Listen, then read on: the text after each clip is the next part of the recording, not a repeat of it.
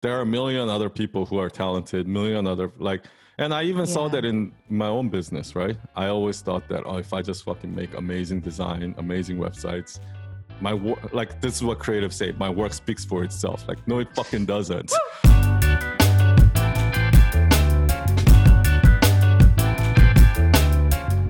Welcome everyone to episode 5 of Authentic as Fuck podcast. Episode 5. That's awesome. I was thinking like the other day I was thinking about when I say authentic as fuck, like it sounds a little natural. So I think I just have to say like authentic as fuck or something. You gotta I don't know, like authentic as fuck. You gotta make it like, you gotta put a little punchiness in there. Authentic as fuck. Fuck. Yeah, you gotta add like some passion to it. So people know like when they say it, they mean it. Like authentic as, like that's authentic as fuck. You know what I mean? We need to get like the perfect version of you saying it and then like record it and then try to replicate it. And try to replicate it. Yeah. Exactly. I was thinking about getting like a neon sign back here. Like this is authentic as fuck. Oh man, what dude. Do you think? You're such the creative. It might be kind of busy, right? No, I think it'd be cool. Yeah. I think it'd be really cool. I mean, you just look cool. Like you sound cool. You look cool. Like that's everyone like wants to be Sun's friend. I'm always like surprised because Gabby said the same thing. Like last year, we all went out to dinner, and she was like, Sun, when I first met you, like this guy's so cool. And I'm like, what? That if you like saw me in high school, that would be the last word that people would use in the same sentence as me. That's how it works, right? Like the coolest people were probably not that cool in high school. But like, I totally relate to what she said because that's how, like, whenever I'm around you or like talk to you, I'm always like, man, he is so like cool. But I think that's how we are about like, because when I talk to you guys, I feel like, oh, they're so cool. Like, I just feel like we all think that everyone else is cool, and we're like a not dork. Cool. That's true. Because I would not put me and Michael in the cool category. We're pretty boring and vanilla. I was watching your wedding video. Oh yeah, you watched it. Thanks. Was that like in Mexico or something? Yeah. You guys had a destination wedding? We did. And there were only we invited, I think, 11 or 12 people. And then when you add the plus ones, it was probably close 20. To like 25 people or something, 25 That's to 30 people. That's still pretty good, intimate, yeah. It was like the best thing we ever did. It was not what we had intended to do. Because I was like, I want to have a Nashville wedding because we both love Nashville and I want to like do it on there. I can't hear you anymore. You can't hear me? Oh, I hear you now. Okay. But I wanted to do it somewhere like in Nashville on this like bridge that where we had our engagement photos done. And then we went to Mexico like shortly after we got engaged. And Michael was like, we saw someone getting married there. And at the same place? At the same place. Yeah. And we had been to that place a time before. So it was like a place that was special to us. Michael was like, what if we got married here? And I was like, no way. I'm not doing a destination wedding. Hell no. Some cheesy Mexico wedding. I'm not doing that.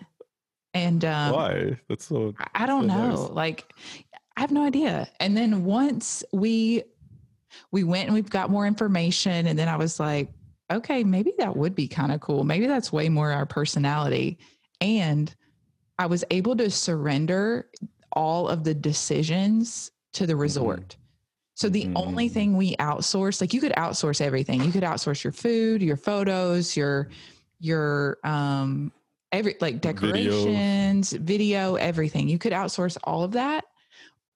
Or you could allow the resort to do it, your flowers. And I was like, you know what? I'm going to surrender all of these decisions to the resort. So if anything goes wrong, I've already surrendered it. Like, I don't have to worry about it. Like I literally had an Excel spreadsheet that I had to fill out of like, I want I this don't see you bouquet. as like one of those, like those girls that are like, they're looking forward to their wedding day their whole life, and like it has to be like, I don't see you as like one of those people. So definitely not. The only thing I had an opinion on was the video and the video, not even the photos. Like, why the video?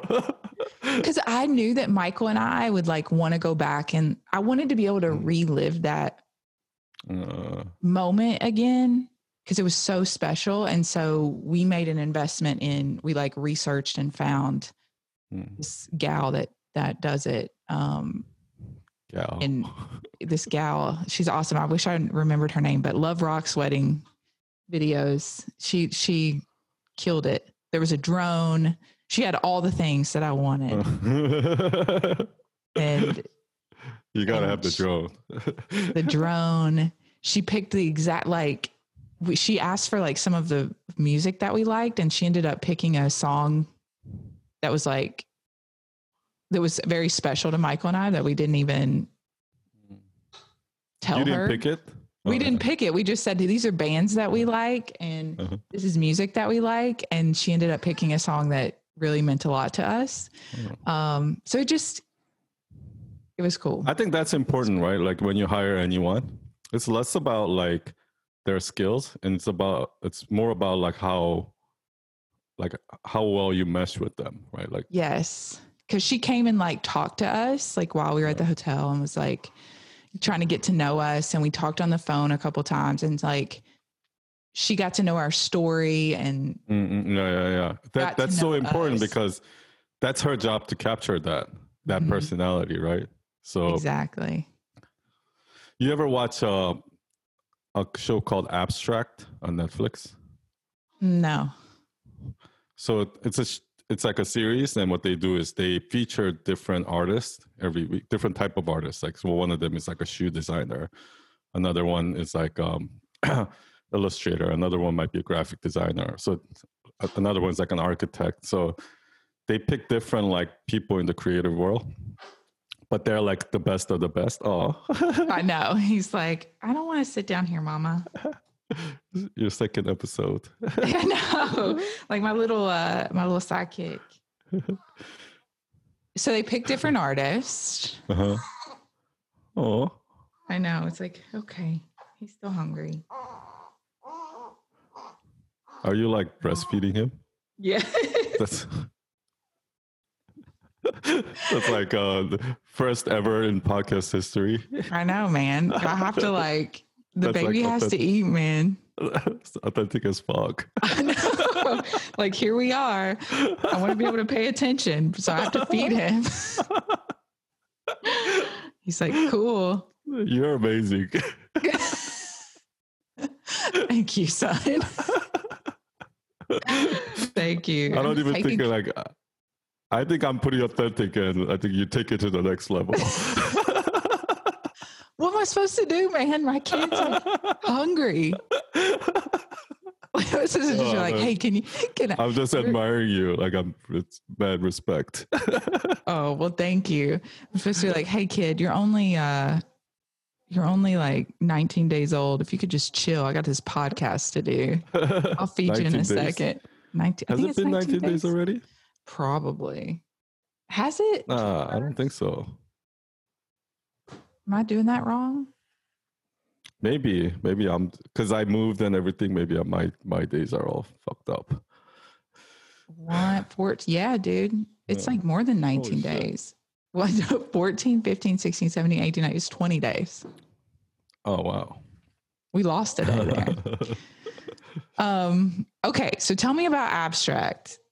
Oh, yeah. So that in that show, there's one of them was like a photographer, and he's a portrait photographer. So he does like all the presidents and all like famous people. Yeah. And like what he did had almost nothing to do with actual photography. Like what he does is they come in and he'll talk to them for like 45 minutes to get them comfortable, to learn about them, and like talk about like really deep shit. And then even during, I think on some of them, he wasn't even taking the picture. Like he was just there talking to them. And then he would like try to capture the exact moment. Like he would ask them like a very emotional question and then try to capture that exact moment of like certain look in their face. And it was just like, I was fascinated. So he would ask questions, and then as they're answering them, he would take photos. Yeah, exactly. Oh. And he doesn't look at the camera. He's like just looking at them. And he stands so close to them, like he's like right in front of them, like taking pictures. So how does he take their picture if he's like right in front of them? Or like not looking at... Like he's like this. He's like he'll set up the camera and then he'll just like talk to them or like, I don't know. Oh, wow. But like 90% of it had nothing to do with actual lighting or photography or anything like that. It had everything to do with getting that emotion out of them. Dude, that's like everything you talk about.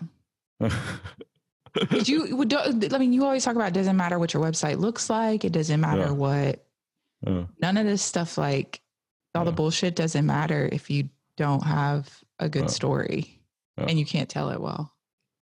Exactly. So, but everybody tends to put 90% of their focus on all the other shit.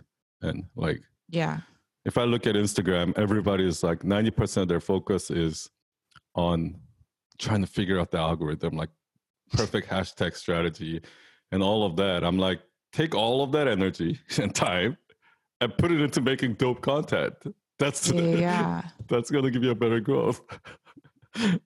Right. Like you're not trying to game the system. Mm-hmm. But it's the same, right? Like if you look at people that are like in the fitness space, like they're putting 90% of their energy on doing the perfect exercise, the perfect diet. Like, why don't you take all of that energy and actually do the exercise? Right.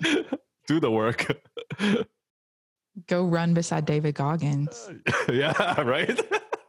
Just go run next Just go live with him for 30 days. Like, and then get back to us. Fit. Yeah.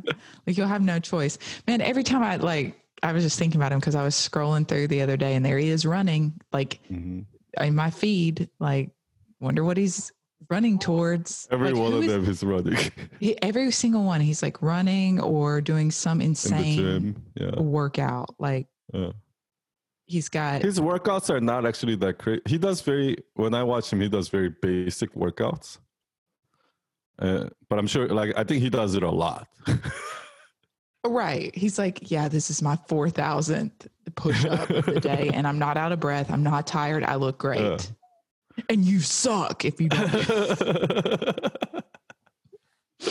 I'm better than everyone. Like, I don't know that I get motivated when I watch him as much as I, like, get scared and feel... Or get entertained. I'm super entertained. Now, I will say, and I know that people probably won't believe me, but I did think about him and that he would have called me a pussy like while I was giving birth, because I was like, I didn't do an epidural or whatever. And I was like, what would fucking David Goggins do? He'd be in here saying, you can fucking do this.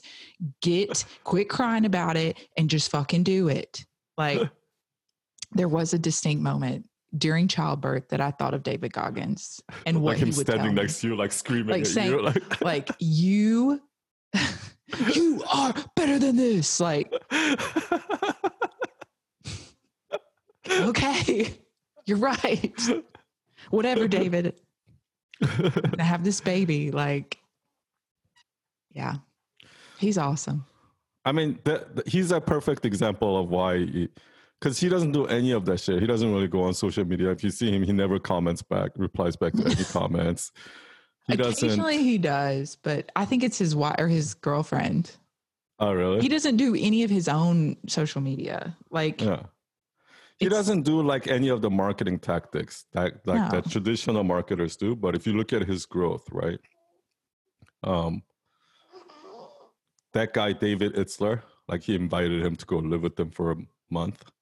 Jesse, Jesse Itzler, like invited to live with him, and then like that kind of like that was like the first like public moment for him, right? And then it grew from there, and then he wrote a book and blah blah blah, and like, but that trajectory that his fame grew was like like unbelievable, right? He did it so fast, and now he's like way bigger than Jesse Itzler, right? I know. Yeah. So that just goes to show you that, like, it has nothing to do with the marketing tactics or anything like that. Mm-mm. Because some people just grow like that, even if they don't do any of the marketing shit. Right. So Right. Because they're putting out great content. yeah. that And I people also are- think, yeah, go ahead. well, people are interested in him. People are interested in his story. He has a great story. He found a way to tell it, and people His content connected is with it. him. It's just him being him. It's just- That's what just- people love. I know. That's what I love. And I am like that too with certain people. Like, and I think you were right. Like the other day we were talking about what makes him like so like magnetic, and it's just him being himself. He like no apologies, like, and that's what I'm that's what I'm drawn to for like Gary Vee, right? When somebody is like just unapologetic and just fucking being themselves, something about them is just like magnetic, and it just draws people to them, right? Yeah, because I think it's because so few people are that way. Yeah, Like because we envy it almost. We're like, oh, I wish I could be like that. It's like the cool thing. Yeah, It's like, wow, they're so cool that's so cool. because they're just being themselves. Yeah. And like when I watch David Goggins or like Jocko or like Gary Vee or even Joe Rogan, like it, and there's a few other people, like I don't know if you watch like H3 podcast, but they're kind of silly, but they're like that. Like when I watch these guys, it doesn't even matter what they say.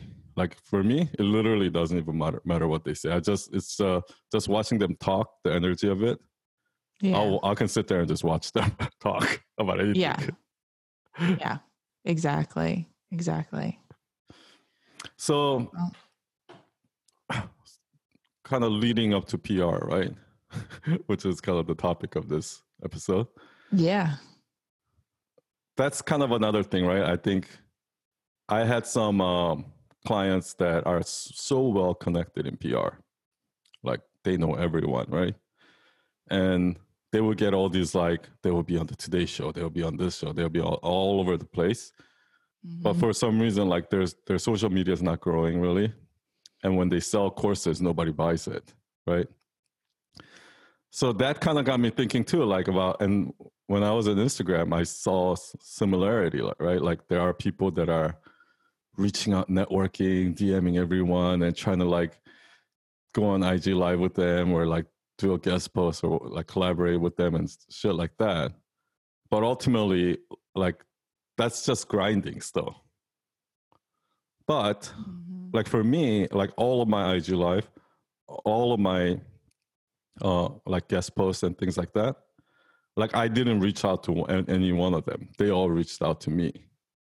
And I think that's what happened. That's probably what happened with David Goggins, right? I'm sure he didn't hire some PR agent. You know what I mean? So yeah. Even when He's it comes to PR, that. because you need PR to grow. You need to be on, you need to show up, you need to be on guests on podcasts, and you need all of those things to grow. But that doesn't mean necessarily you can force your way in, because it's one thing for like, because like if I look at Impact Theory, right? Almost all of my clients have been on Impact Theory with Tom Bilyeu, but except for one, Michael, future guest. But some of them, even though they've been on Impact Theory, they have they gotten nothing out of it. It didn't like propel them to the next level of their next stage in their career. But if I look at somebody like Mel Robbins, like so many people recognize her because of that. And the difference is that one person was on there and doing the same old bullshit interview, like, you know, like that whole pretentious shit. And then if you look at Mel Robbins' interview, I think it's like one of his top, other than like David Goggins, I think it's like number 2 or 3 most viewed interview on his show. Really? It's because she's so fucking authentic on that show. Like she And so it doesn't, like, you can be given that opportunity, but that doesn't mean everybody's gonna, everyone that's given that opportunity is gonna take off. And that's Yeah. kind of what I think a lot of people don't realize. Yeah, I think so too. I think we in some ways thought, okay, we need PR because that's like the magic bullet. Like they're going to be able So to. you guys hired a PR company. We hired a PR company primarily for the book. I think we talked about that in one of our episodes. Like that's part of the formula, right? Like if you want to be on the New York Times bestseller and you want to get all this exposure, like it was our first rodeo. We were like, okay, this is part of what we have to do in order to be successful, and we're going to make this investment. There were a lot of factors that came into play, like the pandemic was one, and it all lined up with the book launch. But I think, and I don't think that we would be where we are in terms of our messaging and the way that Michael interviews and a lot of the things that he learned, I would credit to the things that we learned in that kind process. Of a media training.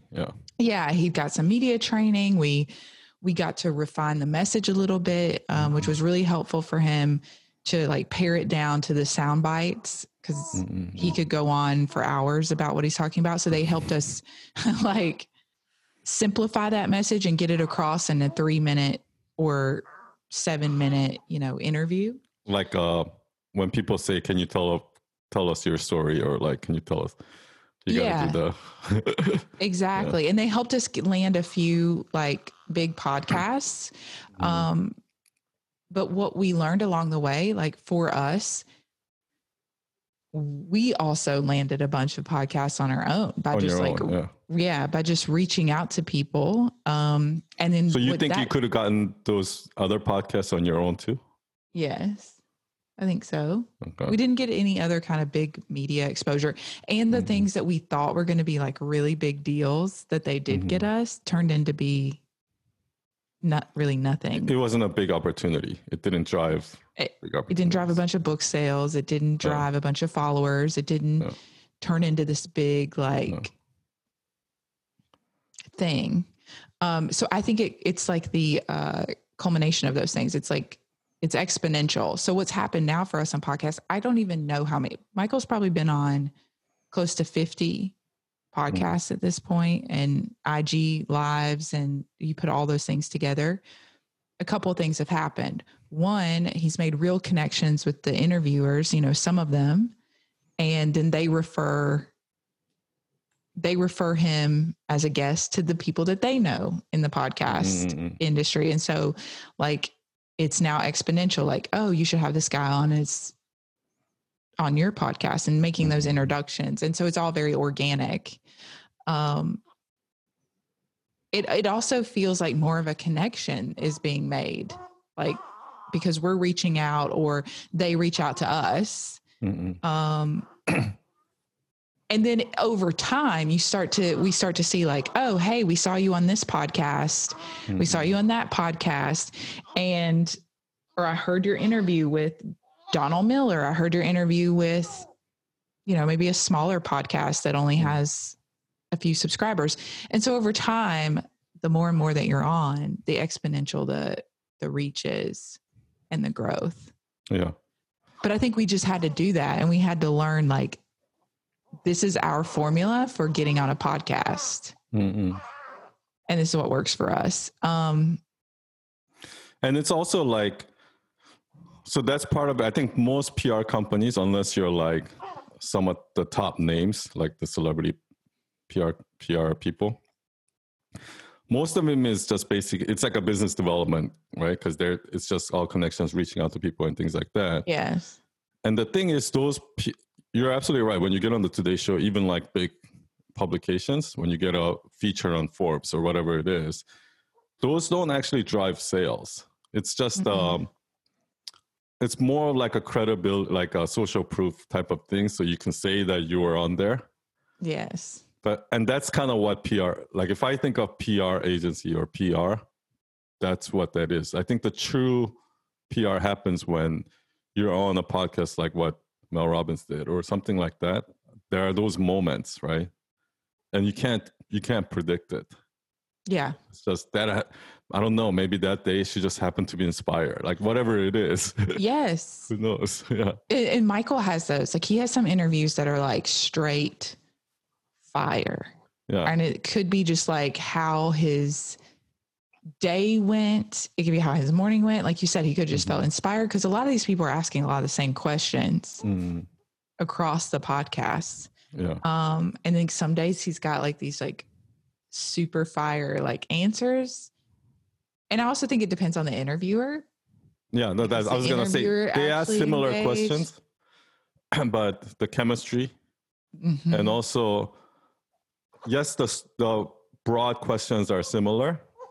Yeah. But the best interviewers are the ones that are able to take an answer and kind of do an audible and like ask more specific questions around that. Yes. That wasn't in the books, like to begin with. Exactly. And it's very clear, like if an interviewer is prepared, if they like have their shit together. So something I've learned along the way is like most of like the legit interviewers do not need a pre-call. Like the best people that have like interviewed Michael don't need 30 minutes or an hour before like the newbies that are like, yeah, can we talk beforehand? Yes. Yeah, like can we talk beforehand so I mean, sometimes they're trying to sell you something. Sometimes it's like, oh, really? Like they're trying to get something from Michael. Like, and I'm not saying they're all like that, but we've learned along the way. So anyone who's out there, like trying to get on podcasts, from our experience, we've learned. Sometimes that first meeting is the most magical one. Like, yeah, because you don't know what's going to happen. And that's like the best.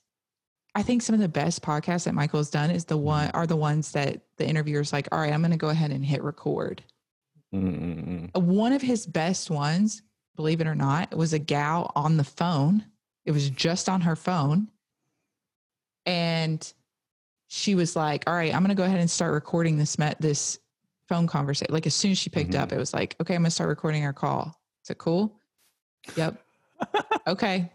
And like, it's probably because those are the ones that are the most present. Like they don't have an agenda. They're just relaxed. And they haven't asked. They're like what you just said. It's like they just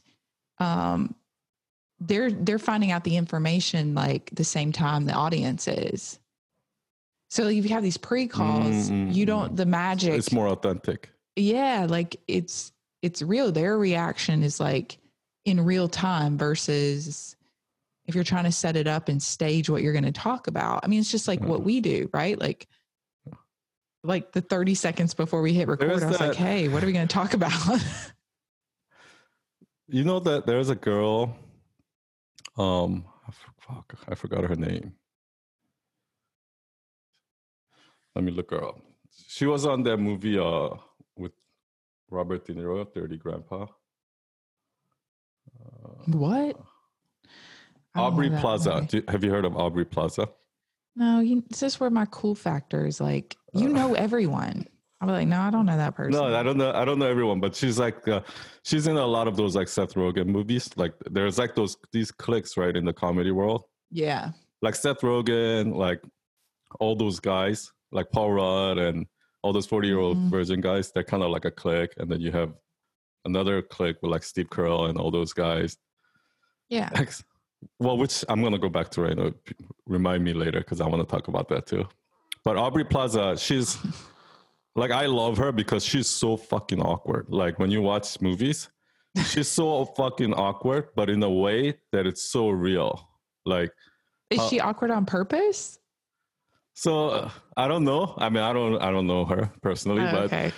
I saw one of the interviews. So if you go on YouTube, right, because I'm obsessed with her, if you search Aubrey Plaza on YouTube, there's like all these videos that are saying like Aubrey Plaza is like the most awkward guest ever, right? So when she goes on Letterman or she goes on like the Today Show or whatever it is, she's so fucking awkward. And I saw her interview there's this one YouTube channel that I watch. It's called Off Camera, Hmm. and he just does like these interviews with actors and directors and stuff like that. She was on it, and that show is not pre-scripted at all. They don't do, because Today Show, Tonight Show, all those shows, what they do is they rehearse everything, every answer, so you know exactly what you're supposed to say before you actually go on, right? Yeah. And that's what exactly she said. She said, I can't do this thing where we rehearse all the answers and pretend like it's the first time I heard it and pretend like it's the first time I'm saying it. Like, that's what makes her so awkward. Oh. Because in that interview with in Off Camera, she wasn't awkward at all. She was very normal. Do you know what I mean? Yeah. I feel like I would be like that if I was Me too. If I had to rehearse something and act like it's so cringy for me. I know. Like, even if nobody else knows, the fact that I know it yeah, that would make me super awkward. Yeah. And weird. And like Michael gets that way because that was the way it was with PR when he was being like trained, right? It was like, here's like the biggest thing we learned from the media training. So I'll go ahead and spill the beans. You guys don't have to spend thousands of dollars. Give us the secret. You don't have to spend thousands of dollars on PR training. Here was the thing I walked away from that meeting and that training with. The number one thing was, and it all makes sense. So when people ask you question, like you don't rehearse answers to each question that you could be asked because that's millions of like different combinations of questions, right? You rehearse the 7 answers and that's it. So Michael would be like, so what if they ask me this? Doesn't matter. You use one of your 7 answers, whichever one of your 7 answers that best fits in there. Just use that one. Really? So instead of rehearsing, so like, for example, we were prepping for all these book interviews, right? So he had an answer about the 3 principles. Mm-hmm. He had an answer about why he wrote the book. So his why about the book, like there were like literally like 7 different categories of broad answers that would be suitable for the majority of questions he got asked. And or you can like redirect it that way. He can, exactly. And then that's exactly where I was going to go. And then Michael was like, well, what if it's something I don't really want to answer? Or if I don't, what if that doesn't answer the question? And she was, they were just like that's what happens in interviews. And they had a bunch of examples of where you see the interviewer ask one question and the interviewee kind of answer it. Not really. But not I really. feel like that. I almost feel like that holds you back, in my opinion. Yeah, I feel like that kind of holds you back from being a star. I think so too. It's the safer way, right? Because you got your rehearsed answers. Exactly. Yeah. So that's what they were like training him to do, was like, here, these are your guardrails that you stay. But why do you think that is? What does that prevent? Like, or what does that do? What benefit does that bring, I guess? Well, I think for someone like Michael who can get lost in if they don't have a very clear message, like not that he doesn't have a clear message, but like if you're not super clear and have the ability to be succinct, you may that you may say things, you may lose the interviewer. But I think it can be a combination of things. Like if they ask about the 3 principles, right? Or they ask about the book, or they ask your hero's journey story, you can have the same answer for those. But if they ask you something else outside of that, I think you should still be able to answer that. And that's because like I understand, I know what you mean, right? It's like, I don't know where I heard this from, but it's better to say one thing 100 times than 100 things once, like in marketing, because a lot of people, they feel like, oh, if I tell this story, right, that they go on another show, they feel like they can't tell it again because, I already told that story, right? But you're talking to a different audience. Yeah. That's why you have to tell the same story over and over and over again. Yeah. And I think a lot of people are afraid of, like he's saying the same shit. I already heard this before. But that fear is what's stopping them from saying the same thing over again. But that's actually what you need to do. That's what you need to do. Yeah. But I think you can those questions that are like off, like that throws you off. I think those are actually can be gold. You know what I mean? I think so too. And I think we have found that like in podcasts, you have more freedom. He was really being trained for That's true. Like TV Like or these like 7-minute segments. Yeah, the very short, like we don't have time to BS around. Like you better have your answer. And I think that's just why we've figured out like he's better suited for podcasts where he can tell a story. I've seen people get way more opportunities and exposure and sales when they're on a podcast than if they're on the Today Show, for example. Because like it's too general. It's too general. You don't have enough time to go in depth, and you're lucky if anyone remembered your name. Oh. Like if everyone that's watching Dr. Phil is like, like moms that are at home, like stay at home, like it's the audience that's probably not going to buy your, marketing course. Do you understand what I mean? Right. Because those people are working. Yeah. It doesn't matter how many like tens of millions of viewers he has. It's better to go on a podcast that has 100,000 subscribers that just talks about marketing than you're specifically talking to your audience, Exactly. And I underappreciated that, I think, to begin with. That's why podcasts, like for ads, I think some of the best way to get like ad money is through podcasts and they get like the highest conversion. And that's why like all this company, like I'm sure like you've seen those like VPN companies or Quip or like you see these companies that are like always on Joe Rogan podcast. Every podcast you watch, they're like talking about it. Yeah. They're getting shitload of sales because like the difference is like when you're on Instagram, you're flipping through.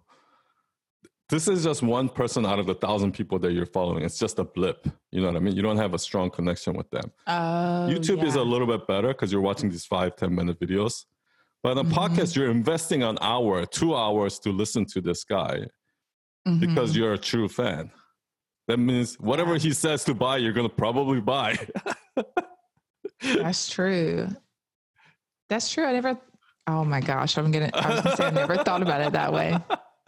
You can say it. Did you look up and see if that .com is available?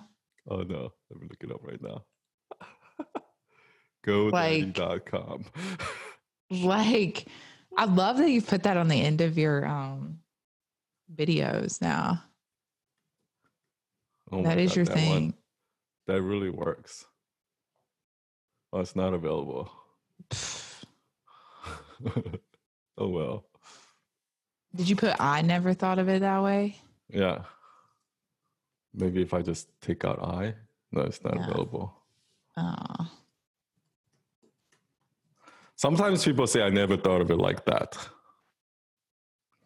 Oh yeah. Never thought of it like that. That works. But I feel like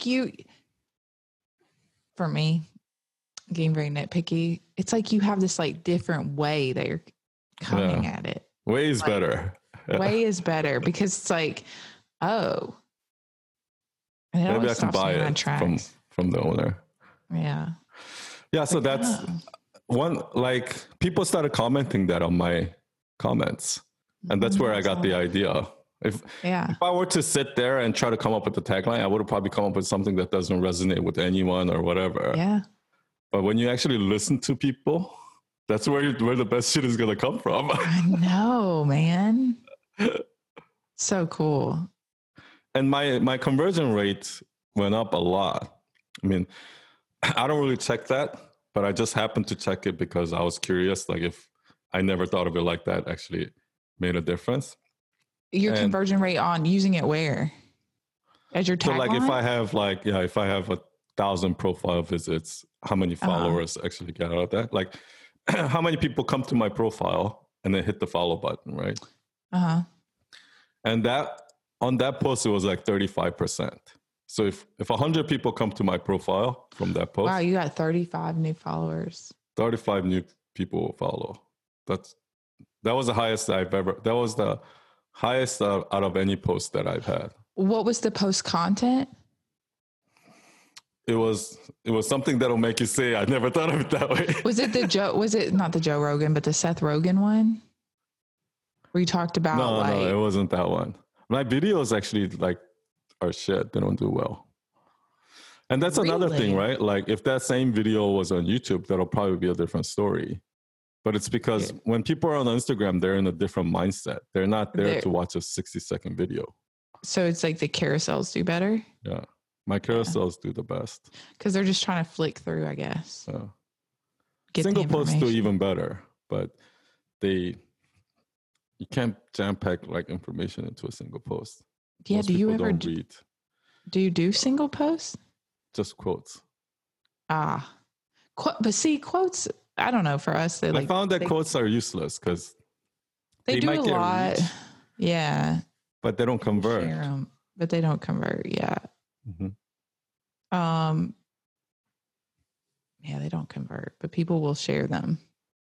Yeah. We have gotten a few followers from, actually, we've gotten a society member from one of your followers. Yeah. That's the best.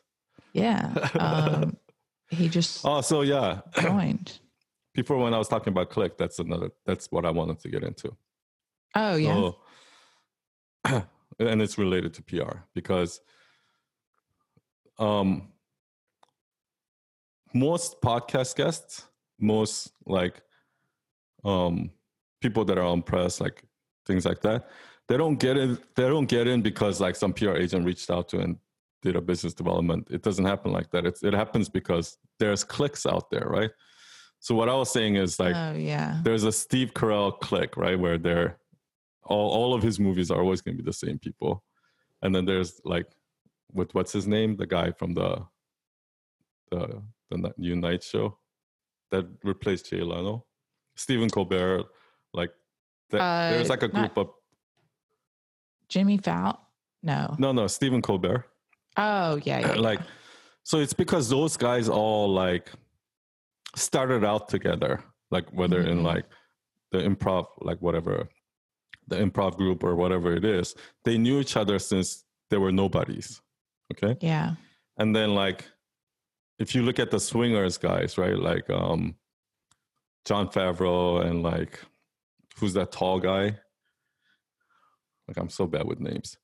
But anyway, there's a clique there that started out when they were friends when they were nobodies. And then like Seth Rogen and the guy who directed 40 Virgins, those guys were also together, like way back, right? Before like Freaks and Geeks. Yeah. So there's like these cliques even in Hollywood. And these cliques started forming when they were really small, when they were nobodies. If you look at like, even my clients, right? Like Gabby Bernstein, like Marie Folio, Lewis House, Jay Shetty, they all know each other. They're all friends in real life. But they knew each other. A lot of them knew each other when they were nobodies. When they were trying to like build this. Yeah. Exactly. Like when even before they had their first course. You know what I mean? Mm-hmm. And there's even cliques within different cliques that merge between, like, cause like Gabby and Mel Robbins might not be in the same clique of people, but there's somebody like in between, like Tom Bilyeu, who knows both Mel Robbins. Yeah. Mm-hmm. So there's like these different cliques and they kind of like mesh, like overlap with each other. So but there's clearly cliques that are close to each other. And unless you start getting into those cliques, you're never going to get to that. And that's what I realized. So many people think that they can do this alone, that they can get enough followers, they can get enough this, and they can get, but it's just not going to happen. Like what you have to do is you have, and there's cliques being formed right now. Like there's like Marie Folio's B School has a group of people, like the one tier below her, who's like now up and coming. And some of them are like maybe in their clique, some of them are in their own clique, and then there's a clique below that and below that.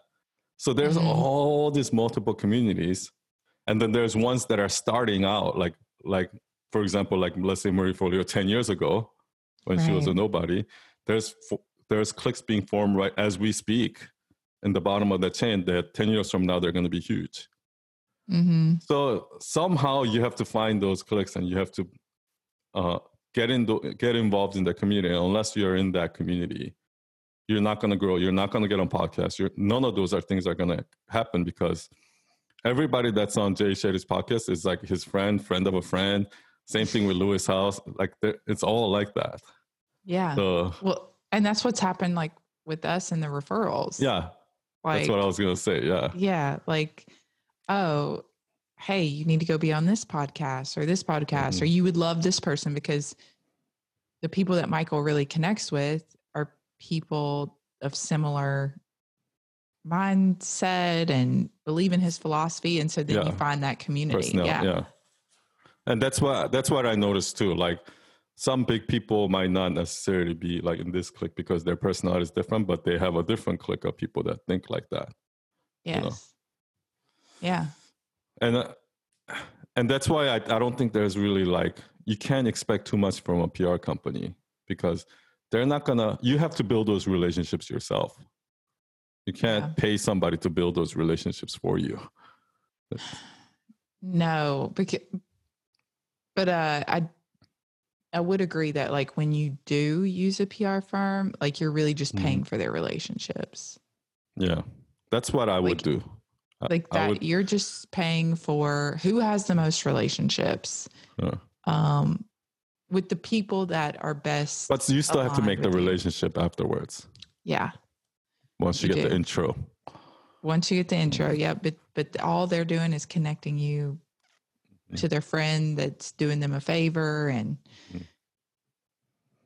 wants to meet you, like the friend of a friend. That's but I think this is kind of like something that I think a lot of people don't talk about. Is that when you grow a personal brand, when you're trying to create a course, like they think that a lot of it has to do with them, right? Like how good the course is, like how good there's, but no. 90% of it actually has to do with who you know and are you in this? Yeah, as cliche as that sounds, right? Like it's all about who you know. No, it is. It is all about who you know. It is. Your message is a little bit of that, like, but my message very small. Well, I'm just saying, like, because I'm like whatever message you're carrying is like maybe 2%, and then that's okay. So don't get me wrong. Like you still need to have a good course. You have to have good product. Yeah. You have to have a good message. You have to have the personality. You have to have all of that. But there are millions of people that have all of that. Yeah, that's the problem. That's the problem. Is there's So the who you know is going to be the differentiator in helping you get. And the reason why I'm saying this is because I'm one of those people that are like, oh, I can do this by myself. Like I don't appreciate community as much. Like I told you in the last episode, right? Like I'm very self-dependent, and that's kind of what I'm starting to realize over the past couple of years is that, there are a million other people who are talented, and I even saw that in my own business, right? I always thought that, if I just fucking make amazing design, amazing websites, my work, like this is what creatives say, my work speaks for itself. Like, no, it fucking doesn't. Okay. There you go. There's your knowledge bomb for the day. Like some people need, like every creative needs like a little button of sun that they can just play for that. No, it fucking doesn't. Okay. Thanks for the reminder, son. Yeah. I mean, I have a lot of, I tend to attract people, my audience, like I tend to attract people that are like me, obviously, because that's how everybody attracts audience that are like them. Yeah.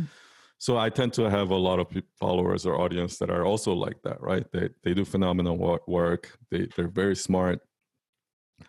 But throughout my whole career, that's happened, right? Like I'm always like, oh, my work is so much better than that guy's. How did he get that project and then I didn't? Nice. You know what I mean? Yes. No, I totally get what you mean. Cause we like, even from our perspective, like we'll see people charging 5 times what we do Yeah. for a much Yeah. shittier Who's not as product. good. Yeah. It's not as good. Yeah. Like we believe that, Michael and what he's doing is exceptional compared to what they're doing. And we're just like, how are they how are they doing it?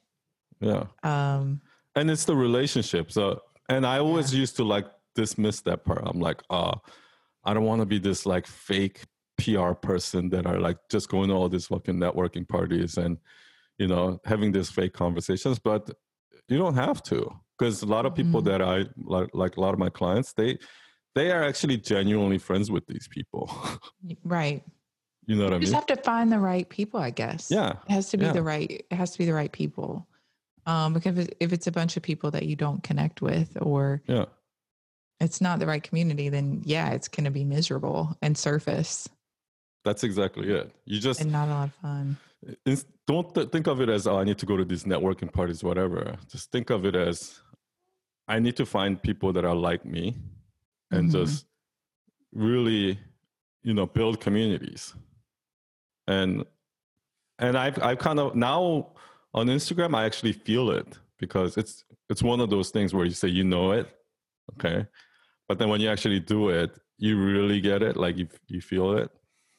And what's happening, and that's also another reason why I can't teach something that I haven't done myself. Like but I think once I've done it, my skill is somehow taking that experience that I've done, I feel in my bones, and somehow teaching it to someone else.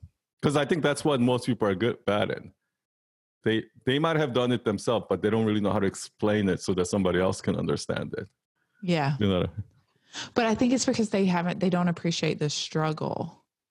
Yeah. Very few people appreciate the struggle. So like if you can't, for example, if you are someone who really struggled to learn how to ski, then they can't put themselves in when they first started. Strugglers, yes. Yeah. Like, so someone that really struggles to learn how to ski is going to be able to teach someone much better. Yeah. Than someone who just like put on a pair of skis and like did it. Just did it, which I'm sure there's people are out there. Yeah. But like Tiger Woods is probably not great at teaching people how to golf. Like I would not. That's why Michael Jordan was such a bad coach. Like right. Like I'm not gonna ask MJ how to play basketball because he's just gonna be like, I don't get it. Why you suck so bad? Yeah, you suck. I don't know what to tell you. Just play better.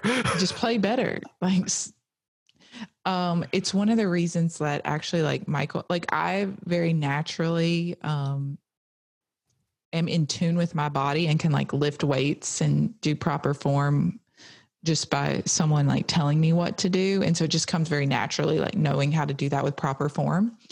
Michael really struggles because I'll be like, what are you doing? Like, stop doing that. Like I have the hardest time trying to teach him because his mind body connection isn't. Because you can't relate to how. I can't relate to not knowing like, okay, you should feel that in your bicep. Like, do you not feel that in your bicep? He's like, I don't know what that means.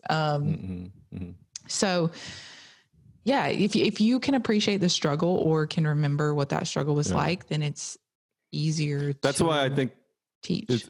It's good to attract. So for Michael, he can probably teach that because he struggled with it. Right. It's not other people who struggle with it. Right. So that's why it's so important to be authentic, and you're going to attract other people that struggle with the same thing you struggle with. Mm-hmm. Which is like, for me, it's that, right? Like building communities. Like now that I've been on Instagram for 5 months and I see how it is and I feel it, one of those things I see is like, yeah, like 99% of those people in the community, I have no desire to be friends with them. But there's that 1% of people that I connect with and I talk to them on, whether on DM or Zoom or whatever it is. Right. They're so like me. It's mind-boggling to me because some of these people live in like Brazil, or they live in like countries they barely even speak English. Mm-hmm. But they're so like me that I don't even have people like that in my real life friends that are like that are so close to me like that in terms of personality and things like that, right? So that's interesting. It has me thinking about like, okay, what is that one thing that connects you? Because like think about the 12 steps and like the program, right? Like sponsorship. Like that is because Michael struggled. So you're trying to find group of people that are like each other. Yeah, because like the reason that Michael connects so much with an addict is because he's been there and he knows that struggle. And like what connects him, whether it's someone that and I bet you addicts share some sort of a personality trait. Well, they share like there's that commonality of like either personality trait or whatever, like that addiction thing. That no matter what they do, no matter where in the world they are, no matter addictive personality. Yeah. No matter what job they do, no matter all these external factors don't matter, but they're able to connect on this one single thing. And it's like they weren't strangers ever at all. And it's like this amazing connection. And it sounds very similar to what you're talking about. It's like there's something. It's even hard to. It's like what we just said about that. If we rehearse an interview and we try to do it, that's just like we can't do that because we feel so awkward. Like not everybody's like that, you know? Yeah. Like there's something about our personality something that we have similar in our personality that makes both of us like that. Yeah. I'm just curious what that is. Like why? I bet you it's like multiple things though. Like there's probably like hundreds of different personality traits within me.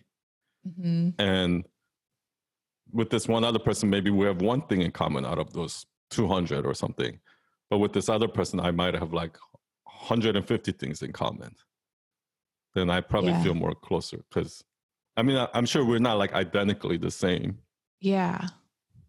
But it's like, I'm thinking about like, I don't like most people. Like I really don't at all. Like, so, you need to meditate. I need to meditate. You know what? It's just, it's not that I don't like most people. That's probably the wrong word to use. It's that I just don't have genuine connection or want to talk to most people. But you are someone like, I'm like, okay, what is it about Sun that makes me, I've asked Michael this before. I'm like, why do I like Sun so much? Like, I really like Sun. I want to be his friend. I want to talk to him.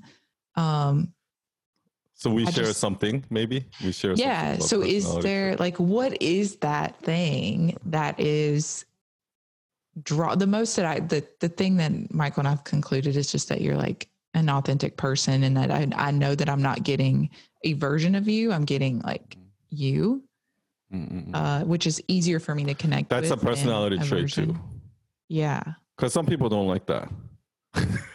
Yeah. I think it makes some people incredibly uncomfortable. Yeah. They like want me to be fake. Yeah. It makes like, isn't that interesting that like being ourselves can be so uncomfortable and make other people uncomfortable? Yeah. I know what you mean, but I love that when somebody is like being uncomfortable and making everyone else feel awkward. I actually love that. It's the funniest thing. Do you ever call them out or do you just silently observe? Yeah, no, I call them out and I totally get authentic about it, and that actually makes it less awkward. Because like I struggle with that, right? All throughout my high school, like I try to learn how to be cool, right? I try to like what is I'm always so obsessed with what's the social norm, right? So I don't stand out or like. So if somebody does if some awkward situation happens, how do I fix that situation, right? Like kind of like some sort of a social skill, right? Yeah. So that's why I think even though I'm an introvert, I'm not as awkward as other like geeks, like gamers who like if I look at other programmers, like I started out as a programmer, right? If I look at other programmers, gamers and things like that, they're so awkward. They just have zero social skills whatsoever. But I've learned that like through high school and college and stuff like that. But now what I do is like, you don't actually have to force it. Because back then I tried to force that. I try to force it to make people feel comfortable and things like that. Yeah. But now you can actually just be authentic to make people feel comfortable.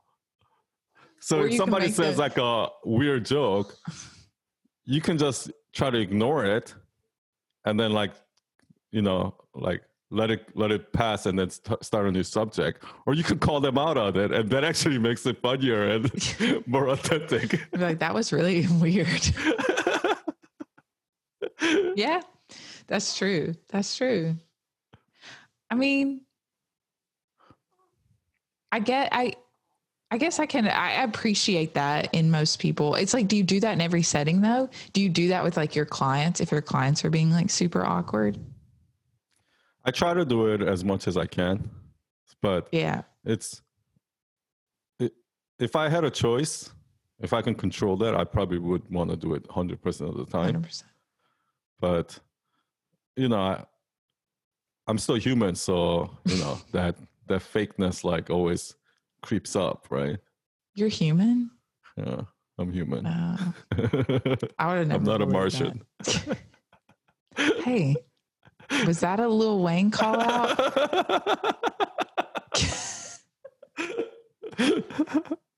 Granted, he's always saying, I'm not a human. I'm a Martian. I still can't believe that you're obsessed with Lil Wayne. Like, yeah, I'm in the top 3% of Lil Wayne listeners on Spotify. I mean, yeah. But then Michael like burst my bubble.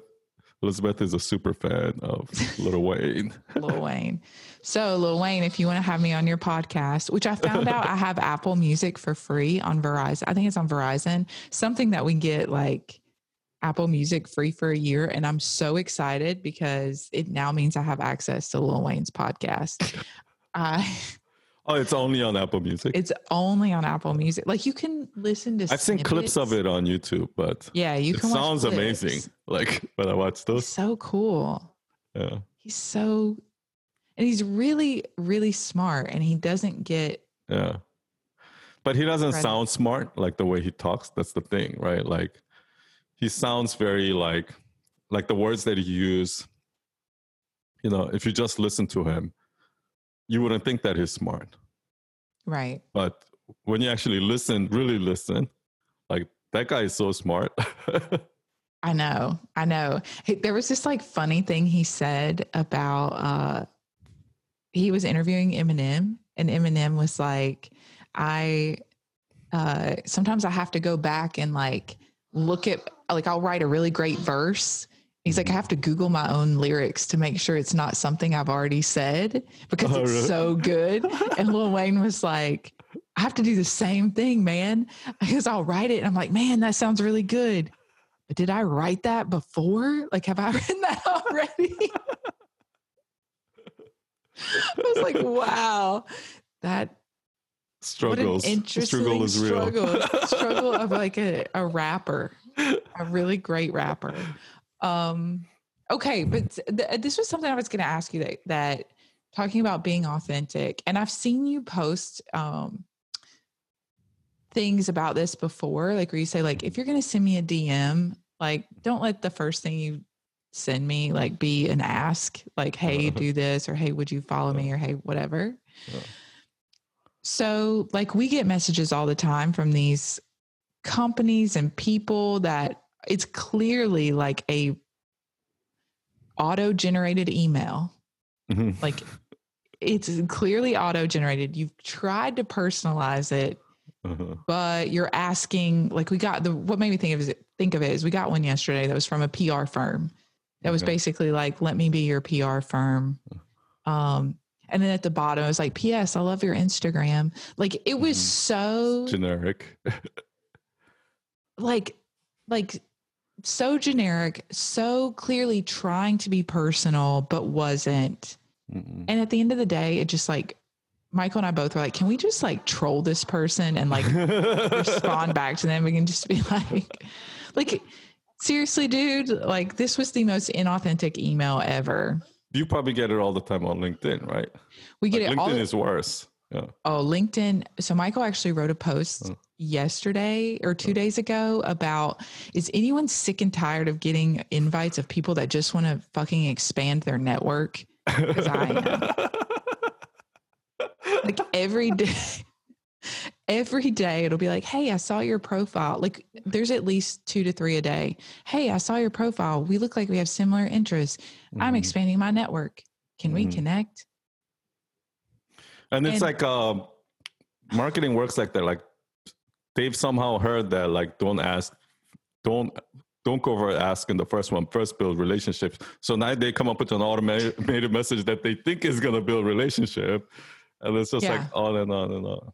Well, we actually, in one of our email sequences, we put in there like, and Michael's so good about this kind of stuff, but he put in there a line that says, yes, this is an auto generated email, but I want you to know I actually do read every single response. That's but I think he said, yeah, like, because it was like asking for his feedback, like asking for feedback or something. And he's just like, okay, let's be real. This is an auto-generated email. Yeah. But you can, for me, I can always tell when, because there are certain people that I know is just, I'd rather you not respond back to me than respond back to me with an automated email, right? Because there are certain people that like I would never expect to respond, but they respond, but it's like an auto-generated and like I just completely lose respect. And there are certain people that I don't expect to respond and they don't respond, but maybe like months later they respond. Yeah. And that actually like because it's personal. It makes me feel more connected because this is real. Yeah, they actually wrote me an email back. Yeah. I don't know, that's just a side note on how annoying it is to get these I guess that DMs it's kind of like this, right? When it comes to sales, right? I feel like right now we're at a place because we've never lived in a world like this before where like we can literally be connected to anyone like across the globe, like in an instant, like such an easy way that before, I think when that connection was so hard, every opportunity you get to meet or talk to somebody, you're going to ask for the sale and that person's not getting bombarded. But like in a world like this, it's more important to actually make real connections. So, you know, the whole like email like 2,000 people or like reach out to 2,000 people, you know, hoping to get like 10 interviews on the podcast. Like, I feel like that doesn't work because, like I said, because these people are all in, like, you're not going to be able to grow without that community, that clique.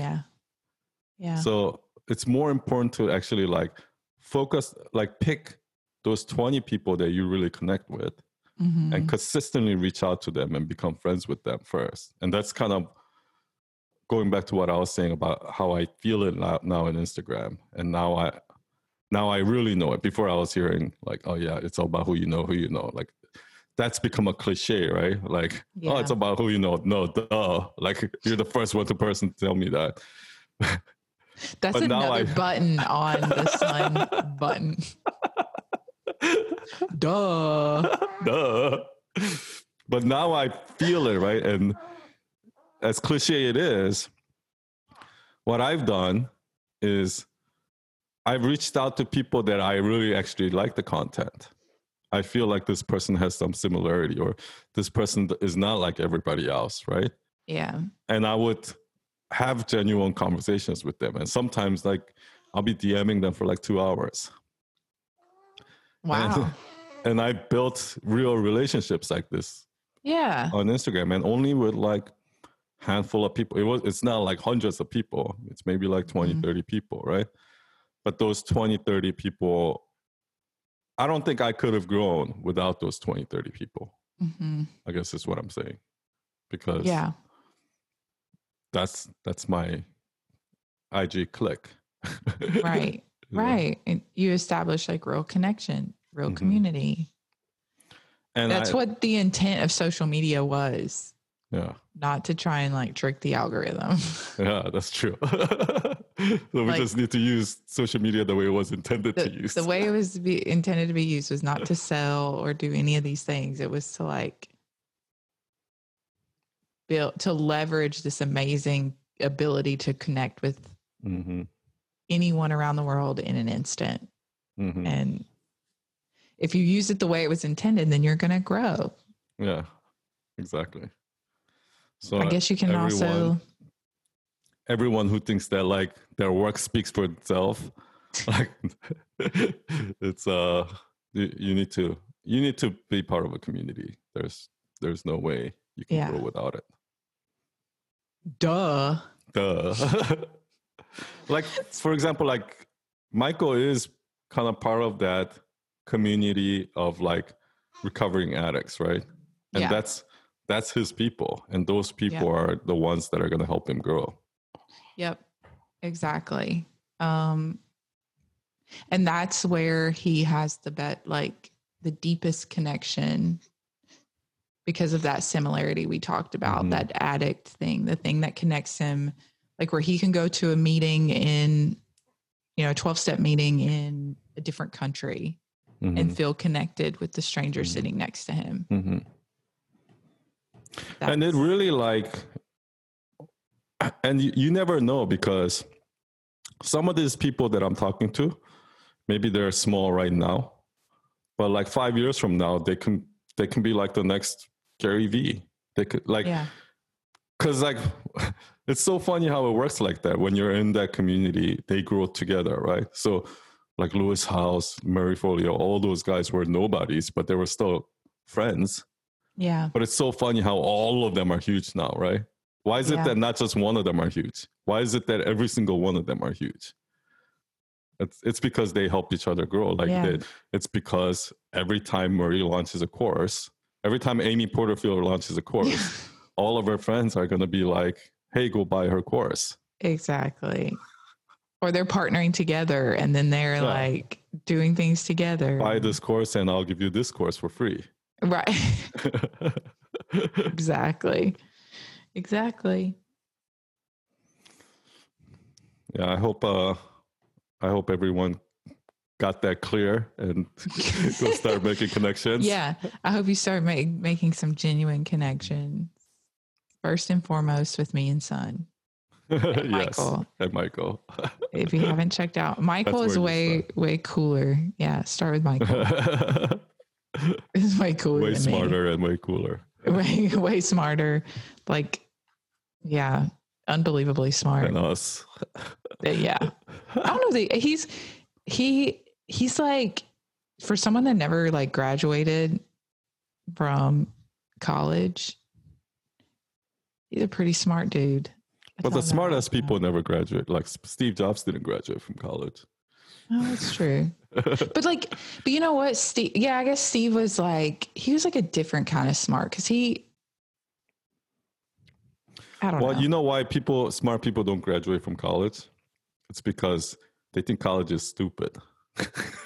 Yeah. Yes. Michael thinks school is stupid in general. 2 years into college, they're like, oh, fuck, this is so stupid. I'm not learning shit from here. I'm wasting my time. But he will learn if something is like relevant, like to what he's trying to do in the moment, like right then he will spend hours like reading, researching, trying to learn it. And I'm sure you're like that too. Yeah. But I see, I also like enjoyed school to some degree. Oh, you did? Yeah. But I think it was just, I didn't enjoy the process. I just enjoyed, it was just a means to an end. Kind of like we talked about last time. Like I got the letters after my name. I got to say I have this degree. I have this or that. Like climbing the mountain so you can get to the top. Yeah, which is You're thinking it's not about a mountain, it's a hamster wheel. It's not a mountain. Let's be clear. That's what they make you think it is. That once you graduate, you're gonna be. Yeah, it's a mountain that looks like a hamster wheel. Or wait, no, it's a hamster wheel that looks like a mountain. That looks, until you get to the top, you realize that. Yeah, it's a There's no facade. top.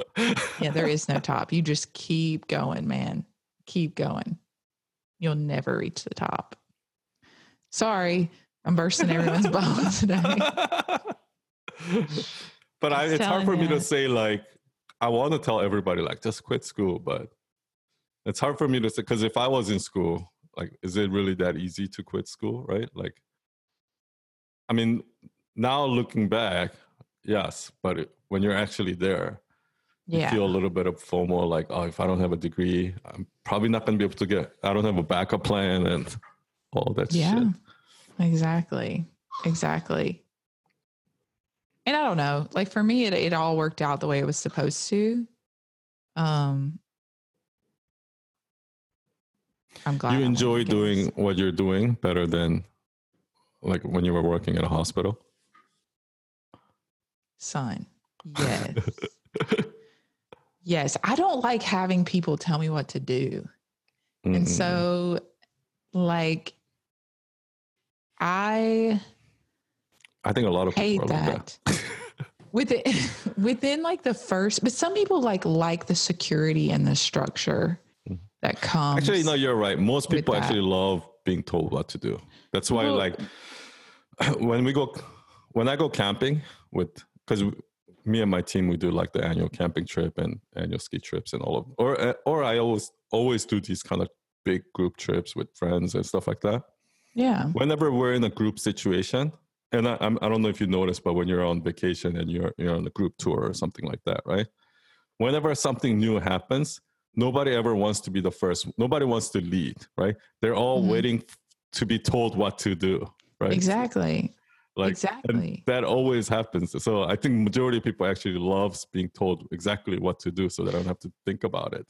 That's what we've learned in the program that we've built with Michael. And I have to totally tell him that all the time. It's like, you can't leave it open-ended. You have to tell everyone this is exactly the process to do. Mm-hmm. There can't be any room for interpretation because people are paying you to tell them what to do because they clearly can't do it themselves. But Michael thinks that because he doesn't like being told what to do. Yeah. He thinks other people don't like being told what to do. Well, or that they will just know, like they should just know. Well, no, they don't fucking know. That's why they need you to tell them what to do. They're paying you to tell them. That's why call to actions work. It's like, oh, duh, obviously you're going to go buy it. But no, they don't. Exactly. So tell me what to do. So yeah, I hate being told what to do. Yeah, I'm actually learning a lot about that when I just recently, like, we launched this teacher's course for Baptiste. It's a yoga teacher's course. But when I went through the whole program, it's actually a lot of it also applies in real life, teaching anything. It doesn't have to be yoga, right? Yeah. And that's kind of what I realized. It's so important, like being clear in your directions and being intentional in every step of the way, making people feel like they know exactly what the itinerary is, next step is so important. So important. They want that, man. People crave it. Yeah. And yeah, me on the other hand, I don't want the agenda. I don't want your itinerary. Tell me what the outcome is that you're looking for. And I'm gonna figure out how to get there, but I don't need do this. Like, I'm someone that I always did not follow directions, always effed up in math because there's you're supposed to follow the formula exactly. You're supposed to multiply before you add, okay, I know. So you have to show your work. Yeah. Yeah. The rules. Yeah. I always hated that. I'm someone that'll start at the end of a test instead of the beginning. And I don't know. You're such a rebel.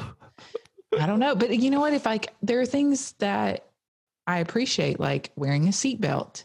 I'm all about wearing a seatbelt because that makes sense. That rule totally makes sense.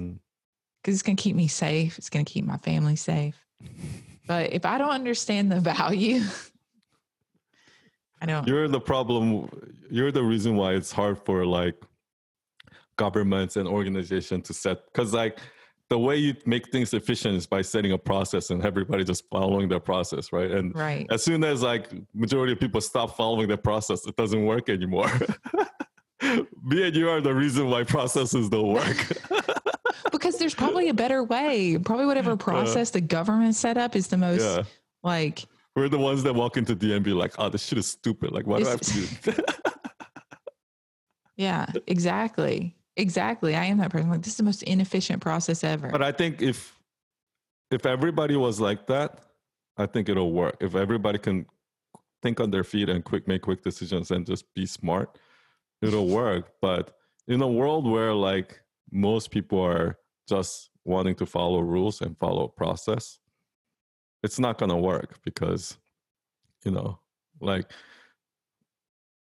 for example, when you're like in New York City, right? Like what's so annoying is that, like cab drivers, like if there's like everybody's waiting in line and then there's like one lane open here where people are supposed to park, like I'll see a cab like just cut everybody and go all the way to the front, right? And then everybody else starts doing that. And it just like fucks everything up, right? So those people. But if everybody's smart enough to know that it has to be first come, first serve in order for it to do that, then it'll work. But as soon as like there's that one rule breaker or whatever it is, it's not gonna work. So I don't know. Yeah. I don't even know if that makes sense, actually. No, it does. It does. Like any kind of traffic, like when you've got that one person who like, that's a perfect analogy, like, or metaphor. I never know if it's analogy or metaphor, but like the one person who F's it up for everybody. I think it's an analogy. I think this one is more of an example. It's neither metaphor or analogy. Whoops. Duh. I need my sun button. Duh. Like I do want like on this mixing board, I want to be able to put like little like a soundboard. Yeah, I want to be like little sunisms that I can like play. Like during like when we're on the like a radio show. Yes. I need the sunisms. My game. One day we'll get there. Game over. I told you I want a whole. Yeah. Once you get their email, game over. Okay. There's just like there's so many like sunisms that I want to put on a wall or somebody started doing that. Like somebody took like one guy on Instagram started like collecting quotes from people. Mm-hmm. He said he's going to start posting it, and then like another guy took a quote that something that I said on the Instagram live that I don't even remember, and then like created it to a quote and posted it on Instagram. Man, do you feel like a celebrity? I mean, no. I feel like a fake celebrity. A fake celebrity. That's awesome. So, well, what's our conclusion? What was your thing about? Oh, for PR, like the best PR you can get is through your own community, like through your own community, building relationship with communities. Yeah. And you're never gonna, you'll never get there. Yeah. You'll never get there alone. Like you can't pave your way there. You just have, And so if you're an introvert, I'm an introvert, and I'll still be able to meet people and build my little small circle of clique of other introverts. Yep. Same here. I'm an introvert too. Yeah. So Michael is supposedly an introvert. He says. Oh, Michael's definitely an introvert because like the way you can tell is like because introvert and extrovert has nothing to do with like being shy or outgoing. Okay. It has to do with like your sensory. Like introverts notice everything. Like they're more sensitive to. Their senses are more sensitive. So like if you go outside and there's a lot of people, like they're constantly getting overloaded. Like if there's a lot of noise or whatever it is, they notice everything, right? So because of that, their brains are constantly just like going, like trying to process all this information. Okay. So they get tired fast when they go to a party or something like that. Yeah. Whereas in extroverts, their senses are much lower. So I have a friend who's like a super extrovert. And in New York City, like we'll go out and we'll walk and I'll see like some crazy guy doing something over here, and I'm like, dude, did you see that? And he's like, what, where, right? Like he doesn't notice anything. Do you know what I mean? Yeah. Like, Okay. So this makes a some lot more naked sense. guy could be walking across the street and he won't notice it, right? Until you point it out. Right. So what ends up happening is, so he thrives on those sensory, like when he's at a party, like to him, it's like, that's what he needs, right? Otherwise he gets too bored, right? Because to him, it's like nothing's happening. Yeah. So what ends up happening is, because we're like this, we don't like going to these parties. Those exhaust us. So throughout our entire life, we never learn the social skills. Do you know what I mean? So that's why people think we're shy, right? But when it comes to like one-on-one relationship, and because we're so attentive, like we can sense those emotions and all of that, we're actually better at building relationship much more than an extrovert. But because extroverts are out there and outgoing, and like they always need to be around people, that's why people think that they're better at building relationship. But it's actually not true. Like Gigi's a super extrovert, and like we move into a new building, so like she already has like 20 friends right away, like in a week. Really? But the thing is, but she doesn't have as deep of a relationships that I have with my friends. Okay. This makes sense. You see, you're so wise, son. You're so wise. I learned something today. I didn't know that. I mean, that makes sense. That makes sense. Because you're not a shy person. Like, no, introvert has nothing to do with shyness. Yeah. Okay.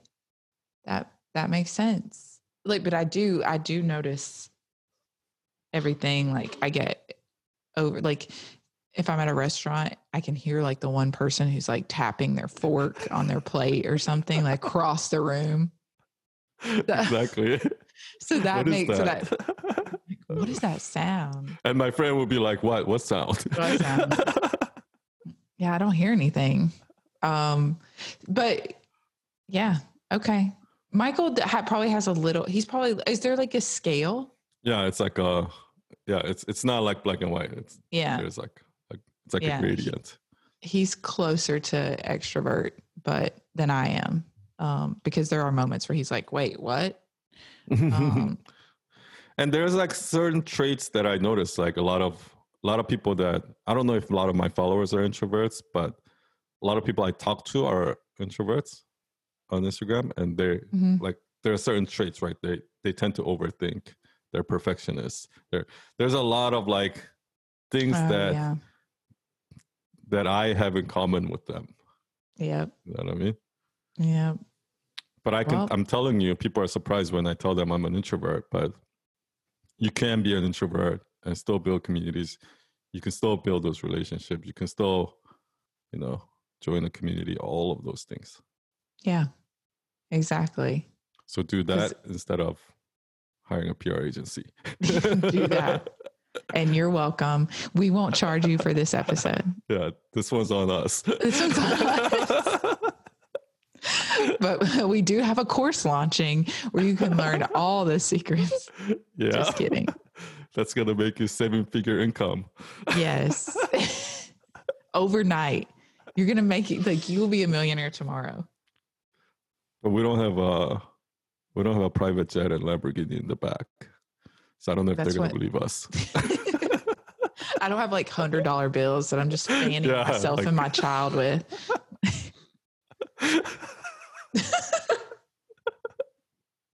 That would be hilarious. I'm gonna make WBW an outfit made of $100 bills, and that'll be our. Do it, because I just want to see that. That will be our like advertisement. You put that on Instagram, baby. It'll go viral. Buy our course now. Swipe up for more details. You want your baby to be like this? Do you want $1 million baby? Swipe up. Buy our course. We've been talking for a while now. I know. Probably everyone's bored. We went all over the place today, but we do have our lesson for today. So And I really want a soundboard with sun bites. So Yeah. I'm going to figure And out. I'm gonna do. I keep forgetting to do it, but I'll do a question sticker so we get some questions for next week. Oh yeah. Yeah. Were there any on the? I guess I didn't see any like come through in the comments. No, but I was gonna do like on the stories, like ask us, Yeah. and then they can send in questions. But I That'd be forget. good. Yeah, so, but I'll Yeah, do it don't this week. forget. Yeah. Okay, won't. that sounds good. Yeah, so next week we'll answer some of your questions. Thank you, everyone. Thank you, you. Elizabeth. I feel like it would Always be good. cool if we had like a music right now, like outro Oh yeah. music. You can add that, right? Like, aren't you in control of that? See, that's why we need the soundboard, so I can like start playing it. Yeah. I'm gonna be like the little producer. So I know to like. Okay, it's time to wrap it up. It's like the Grammys. Yeah. Like wrap it up. Or what is that? The Oscars. So they're like, come on. They start playing music. It gets louder and louder. I still want to thank